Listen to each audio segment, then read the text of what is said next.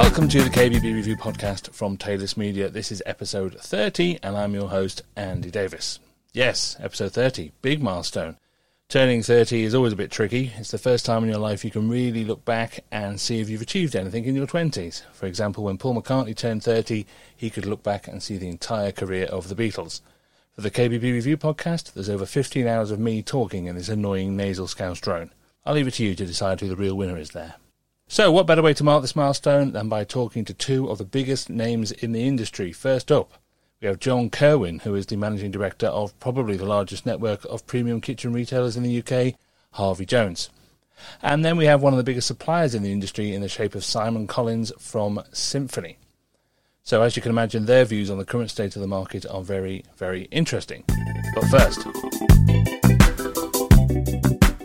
this week's Taylor's Media shameless plug is for our new consumer campaign, Close to Home.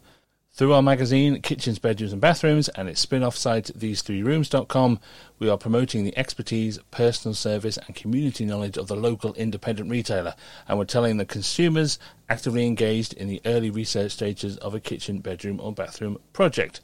So in other words, it's all about telling consumers that to make their dream project a reality, they need true experts, and those experts are right on their doorstep.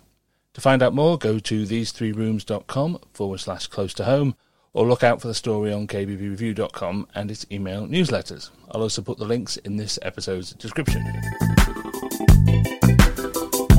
Right, first up today, we're going to talk retail, and not just any old retail. We're very lucky to talk to one of the biggest premium showroom networks in the kitchen market, and that is Harvey Jones. And joining me is the man in charge, Managing Director John Kerwin. Hello, John, are you there? Hello, I am. Come in, John. Good morning. Thank you so much for sparing us a little bit of time today. I'm guessing it's a bit busier now than it was a few weeks ago. It certainly is. I'm pleased to say, certainly a lot busier than it was 2 months ago. Well, which is very, very good news. Now, I think a lot of people will know the name of Harvey Jones, of course, but could you give us a bit of an overview of the business in the UK and how it's set up? Harvey Jones was established well over 30 years ago and is a vertically integrated manufacturer and retailer of handmade bespoke kitchens. We operate at the premium end of the business. We have built the business up over the last 15 years to a national network of 32 showrooms. So we're quite sizable in that respect, but we effectively offer a local service at the premium end of the market wherever we're operating, from Scotland through to Wales, down into the south of England. Primarily based in the southeast, with our manufacturing operation and workshops in Cambridgeshire. It's a very impressive network. It's a very impressive business. You know, and it's weird when we were arranging to talk to each other. It occurred to me, I've been doing this a long time. Who was Harvey Jones? I literally don't know who he was. Oh, well, there are various apocryphal stories about where the name came from. It was probably an amalgamation of Harvey Nichols and Peter Jones. But I don't really know. The original owner came up with the name long time ago, and I'm afraid I don't really know whether there's any truth in that or not. Yes, because that was Roy Griffiths, wasn't it? It certainly was. Yeah, so, I mean, he's nowhere near Harvey Jones. Do you still get people in now sort of asking for Harvey?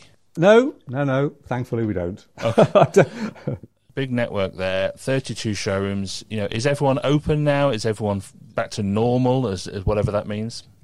We have still got 4 showrooms, appointment only, but all the rest of them, they're open if people wish to come off the high street into the showroom. Most clients are phoning up or contacting us just to make sure that we're open and making an appointment.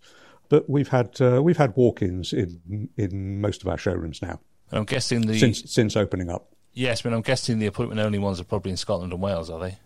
Well, they opened up later. I mean, we opened most of our English showrooms fairly early on in June. But you're quite right, Scotland and Wales opened up more recently. And some of the big shopping centres were slow to open up. Milton Keynes Shopping Centre, MK Centre, was very slow to open up. So we didn't open all the showrooms at the same time, but they're certainly all running now. I want to start by just taking a little step back to look at what happened to you while the lockdown was on, because I'm wondering whether being a big network of showrooms like that, is that an advantage or a disadvantage when it comes to those kind of difficult decisions you have to make dealing with the immediate impact of the lockdown? It was quite daunting on the basis that you were given no notice at all. And one day you were operating, the next day everything was closed and nobody knew what they were doing. The big network of showrooms obviously means ordinarily that we are seeing different customers nationally, so we get access to a larger geography. During the lockdown, what we were finding was that through the video technology that we employed, we could talk to different people in different parts of the country, and we didn't necessarily need to use the staff that were in the local showrooms. So there was an advantage in as much as we had a large number of people that we could draw upon to service our client base. One of the things that impacted people the most is, of course, there were jobs half done when the lockdown came. Did that mean that you could borrow from one store to help out another? Oh, well, I mean, we were very clear from immediately once the lockdown was announced, it was very clear that we were going to continue trading. We were not going to lock our operation down. We had such a large order book nationally, and we had so many jobs in the system that it was a matter of making sure we had sufficient resources to service those people who desperately needed a kitchen because they were halfway through a project. So we never closed down our operation at all. We merely scaled back. And then as the lockdown proceeded, so we started bringing more people back because, of course, we found that during the lockdown, whilst operationally people weren't quite sure about what are they going to do in terms of their refurbishments, in terms of timescales, nevertheless, we had this large client base who knew that at some point we were going to come out of lockdown and therefore they wanted to continue with their projects. And we also, during the lockdown, found a lot of people were interested in starting to talk about a project that might occur at some point later in the year. So there was no shortage of people who wanted to get in contact with us. So it was really a matter of getting the technology together to ensure that we were able to maintain that contact with the client base. I mean, I guess that is one of the advantages of being a company the size of yours, is that you probably have an IT guy who knew what he was doing to sort that out. It wasn't you on your laptop trying to work it out for yourself. We don't have a dedicated IT function, but we have obviously significant support operation. And so putting in the technology in terms of Microsoft Teams or Zoom was done quite quickly. Okay, so that brings us up to the present day here. You've been in this game a long time. Obviously, Harvey Jones is very successful. What is your snapshot assessment of the market today? That's a very good question. In my opinion, there is no shortage of clients or potential clients who are interested in starting projects. I think that there has obviously been a big gap during the lockdown where things haven't got done. And I don't think that there is necessarily a huge amount of pent-up demand. I just think that people are coming out of the lockdown and they are starting to get on with their lives, particularly at the premium end of the market. And so we are finding that people that we were talking to last year are still interested this year. They've just lost 3 months of their lives. That's the difference. My view is that we will get a V-shaped recovery, but we probably won't make up for the losses that we have incurred in terms of not being able to deliver much stuff during the lockdown. Right, and so I suppose that means then if you've got past it, if you've got to this stage and you're okay, then you will be seeing better days every day. That is the hope, certainly. We obviously benefited from government support in terms of the business rates relief and the furlough scheme. We got through the cash flow crisis that hit in April and May. So in that respect, we're through the worst and we're out the other side. It is now a matter of rebuilding the business. And I think that one of the factors that will affect the kitchen market, certainly at the premium end this year, is the speed with which building work and refurbishment work restarts. Because I think that's been badly affected, and that has a knock-on effect on major kitchen projects that we do. So you talk a bit there about rebuilding the business. And I think everybody's facing that challenge. Is what do you do next? How do you adapt to the way the market might be? What are you doing to change the business given what's happened? I think the biggest change that we are seeing is the use of the virtual technology that has been developed during the lockdown period. It is easier to deal with clients through Zoom or Microsoft Teams today, and there is a greater acceptance by clients for long-distance communication. That is a significant change in how we will be dealing with our clients in future. We have always considered that you can't buy a bespoke kitchen online like you can buy clothing online, and that you do need the input from the high-quality designers that the premium end kitchen retailers have. But we now have a technology that enables them to do it from a distance rather than having to come into the showroom. And that, I suspect, is going to be the biggest difference to our business moving forward. It just gives the customer a much greater choice for how they want to communicate. So it's not a case of it will only be video calls or only be visits to the showroom. It's whatever is the most appropriate for whatever the conversation needs to be. Absolutely. I couldn't agree with you more. Since we've reopened the showrooms, we have had quite a stream of clients coming into the showroom who've already had communication with us through the video technology. And so there is a need for both. It opens up opportunity, I think. Well, let's look at those showrooms then. What are you doing in those showrooms in terms of the social distancing element of things? Do you have lots of signage? Do you have the perspex screens? What do you have? We have signage.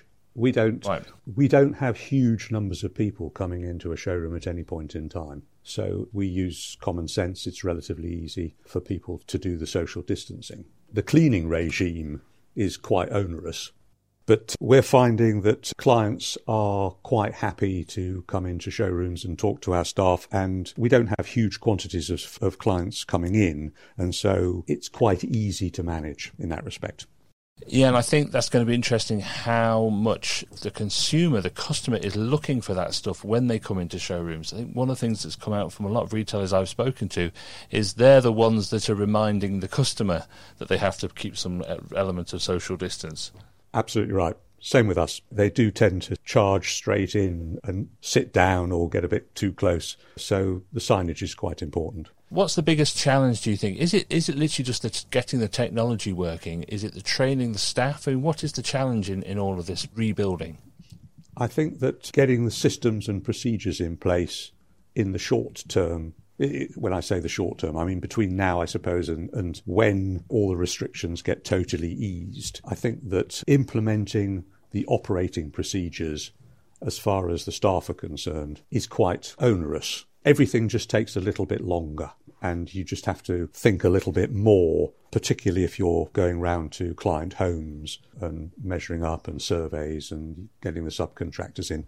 That's just that little bit more difficult whilst we've got the restrictions in place.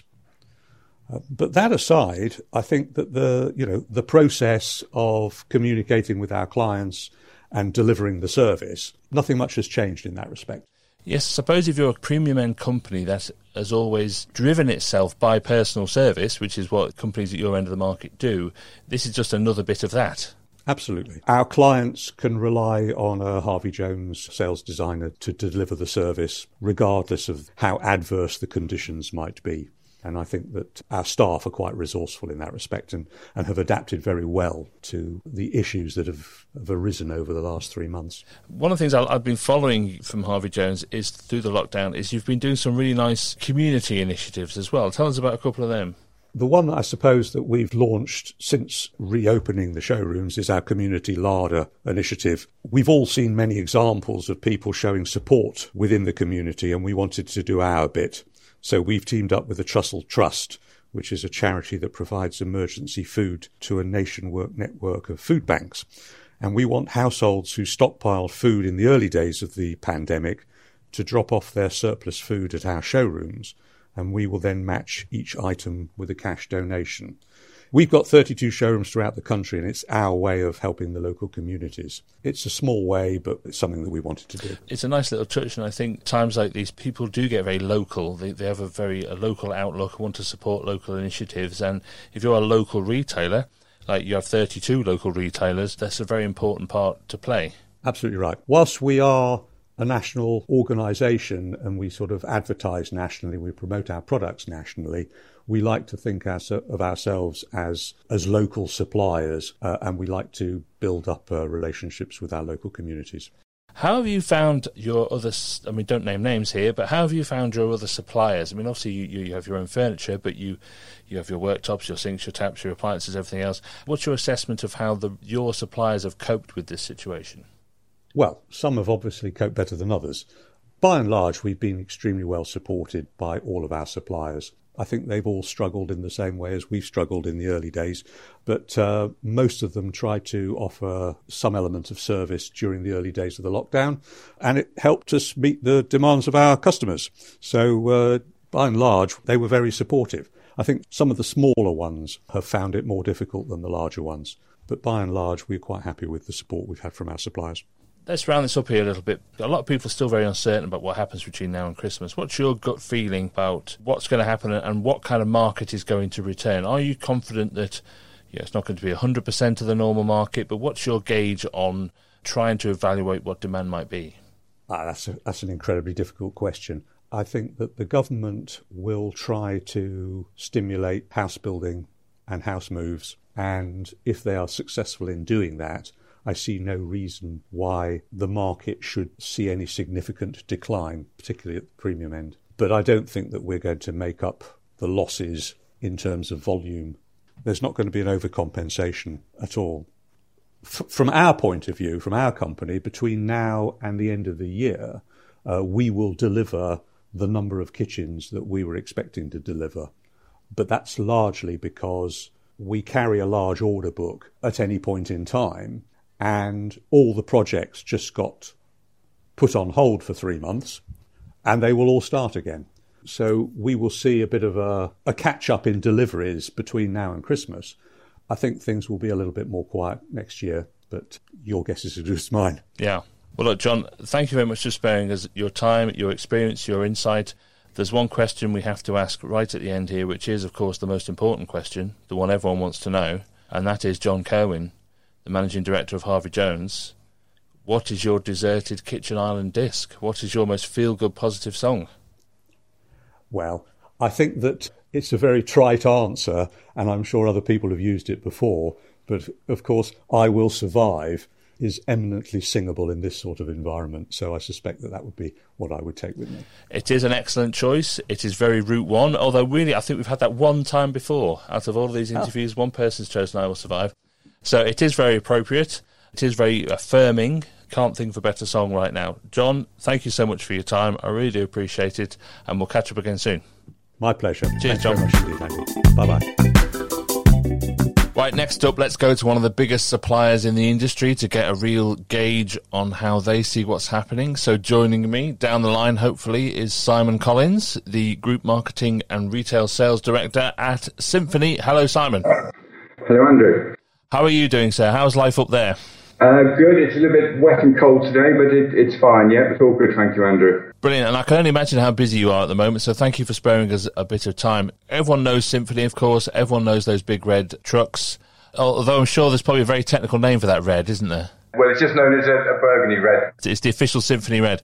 But can you just give us an idea of just how big Symphony are in the UK? We would still maintain we are the largest privately owned fitted furniture manufacturer in the UK. Our standing in the market is at number 3 in terms of a manufacturer. Give you some very rough indication of figures. Turnover last year, just under 280 million, and we deliver probably in the region of 2,000 kitchens a week. Wow, that is a properly big network. Give us an idea of where we stand today on what the current status of that network is. Is everything back to normal as far as you're concerned in terms of supply and manufacturing? Yes, we are all back to normal now. We returned effectively to resuming deliveries and manufacturing from Monday, 11th of May. And since that time, we are now effectively back to normal in terms of an open as usual business. Which is incredibly positive, so that's very good news. However, clearly the market is not normal. Can you give us what your view is of how the market looks today to you? Whether you want to call it a honeymoon period or a general catch-up period in terms of the market at the moment. Obviously, we had a closure for a number of weeks. We're now back and up and running. So I think there's a combination of two things. One is I think there's a general pent-up demand and a catch-up in terms of where the market is. and that's giving us a boost at the moment. And I think secondly, there's probably a bit of a sway in the market at the moment where people, for whatever reason now, are investing more now in their homes, perhaps more than other things like holidays, etc. So again, that's giving us an artificial boost in terms of demand at the moment. Right, so when you say artificial, that says to me that you're anticipating that this won't last. It's not necessarily saying definitely it won't last. I just think we're saying that we're proceeding with caution at the moment, where that demand's coming from and how that demand will stretch itself for the remainder of the year. I think certainly it will be with us, I think, until September, October. But I still think there's obviously some parameters and uncertainty out there at the moment in terms of the remainder of 2020. Right. Can you give us any idea of how the current market would compare to a normal July? July would be normally a relatively busy month for us in terms of shipments. Primarily on retail, it's normally a build-up before effectively the summer break. So we do normally see a spike coming through into July. And then we would normally see then a quieting down to come into the holiday period. And then obviously when we start to build again towards the sort of Christmas end of the year period. I think this year, looking at how we're performing at the moment, a spike is probably flattened into July, but we expect then to carry on into August and we'll not have the dip we would normally see as we come into the summer months. It's more of a flattening period rather than a peaks and troughs in terms of volumes. I went for a walk yesterday and literally every third house was someone doing their driveway, converting a loft. Every single one had a builder's van outside doing something to it. It is quite an odd contraction of business, isn't it? People have been at home for weeks, looked at the houses, as they do, for example, at Christmas. You know, people stay at home at Christmas, they look at the house, they plan, they decide, oh yeah, we need to do this, we need to do that. And that's obviously when you start to get the activity post-Christmas normally, which then comes in spring. And I think we've seen the same now where people have had even a longer period at home. Look at even more in terms of what needs doing at the house, and they started to plan and then think about, yeah, we need to do outside, we need to do the kitchen, the bathroom, whatever the house it is then which they want to renovate and update. Is the biggest challenge for a supplier the size that you are to anticipate where the demand is going to be and when? Because you've got to make sure that those trucks are on the road, the factory's producing the units. Is the hardest part just literally knowing how many phone calls you're going to get this week? Yeah, it is. We've always had that challenge. And that's where I think, not just for now, but I think historically is where Symphony's strength has really come in. We've built ourselves effectively being on a very flexible operation. And where the peaks and troughs come, and we normally know where the peaks and troughs come, but even catering for those outside in normal periods, we can manage that. And that's where our whole system and ethos has come from, is building up flexibility to our service and being able to manage those volumes. One of the other things about Symphony, of course, is you're a very proudly British company, proudly British manufacturer. Can you see your customers looking a bit closer to home when it comes to who they get their stuff from? I've spoken to a few other British manufacturers, and they're very keen on this idea of people wanting a shorter supply chain. Yes, they are, and I think that we probably saw that through last year. I think in 2019 we went through the Brexit, and that seems a long time ago now, and a very funny, almost distant word in terms of Brexit. But last year that was very prevalent. I think buying British, looking at British manufacturer, continuity of supply as well. You can almost view Brexit as quite nostalgic. We do now, yeah. You think, yes, that was actually, yeah, compared to now. Oh, yes. I remember Brexit well. Hazy days. It seems a world away now, but I think that almost movement started last year, coming back to sourcing local, sourcing British. We definitely felt that movement coming towards the end of last year, and I think that's continued into this year and can be more prevalent now. Do you think any of the preparations you put in place for a no-deal Brexit helped you through the coronavirus situation? We built the stocks, and yeah, that has provided us in terms of getting a very quick and very smooth remobilisation when we came back to work in May, because we had the stocks in place already. We weren't reliant effectively on other suppliers supplying us at the time. We were already prepared in terms of that. So yeah, they put us in a very strong position when we came back. A lot of people will have encountered that. There was a lot of stock built up that I think saw an awful lot of projects finished, which maybe it wouldn't have done if that hadn't been the case. You know, there are a lot of big suppliers in particular obviously bought extra warehouse space anticipating a no-deal Brexit. And that's actually helped. In a weird kind of roundabout, twisted way, it's almost helped. We always have to maintain our stock anyway in terms of our peak demand. So, yeah, we are generally well provisioned in terms of what stock holding we have. And we haven't sorted Brexit out yet, so it might all come in useful anyway. Yeah, it's got to be in the back of mind. Yeah, we've got to get through this, but obviously that is still a shadow which is going to appear, I think, towards the end of this year. You deal with the retail side of the business. How do you think your relationship with retailers will change permanently because of what's happened here? What kind of thoughts have you been having? Well, I think it's certainly a change in terms of the way we work with our retailers. I think there's no doubt. I think that will probably be a permanent change in terms of what we do, in terms of how we communicate with them. Face-to-face contact has changed. I think we're in the world now of Teams and Zoom. That's almost in some ways improved our communication. We can have almost more instant, almost immediate contact with them rather than having to make appointments, drive X amount of miles to go and see them. We're now able to, bring them up on screen, have a conversation, talk to them, and then that more intimate contact almost with them. The next sort of hurdle we've got to get past here, I guess, is the end of the job retention scheme, the end of the furlough scheme. That's when people suspect there might be a dip. Is that what you're preparing yourself for? The wider picture is as we come through the end of that scheme, which will be September to October, then that really will be when we see how we go forward into 2021. And how far ahead are you planning at the moment, Simon? Can you plan anything right now? Have you already got 2021 mapped out? No, it's still too early, I think, to make that absolute plan in terms of what's going to happen next year. But we believe as we go into the summer, then we will start to then get a feeling in terms of where we're going to be next year. It's still too early to make that sort of forecast prediction.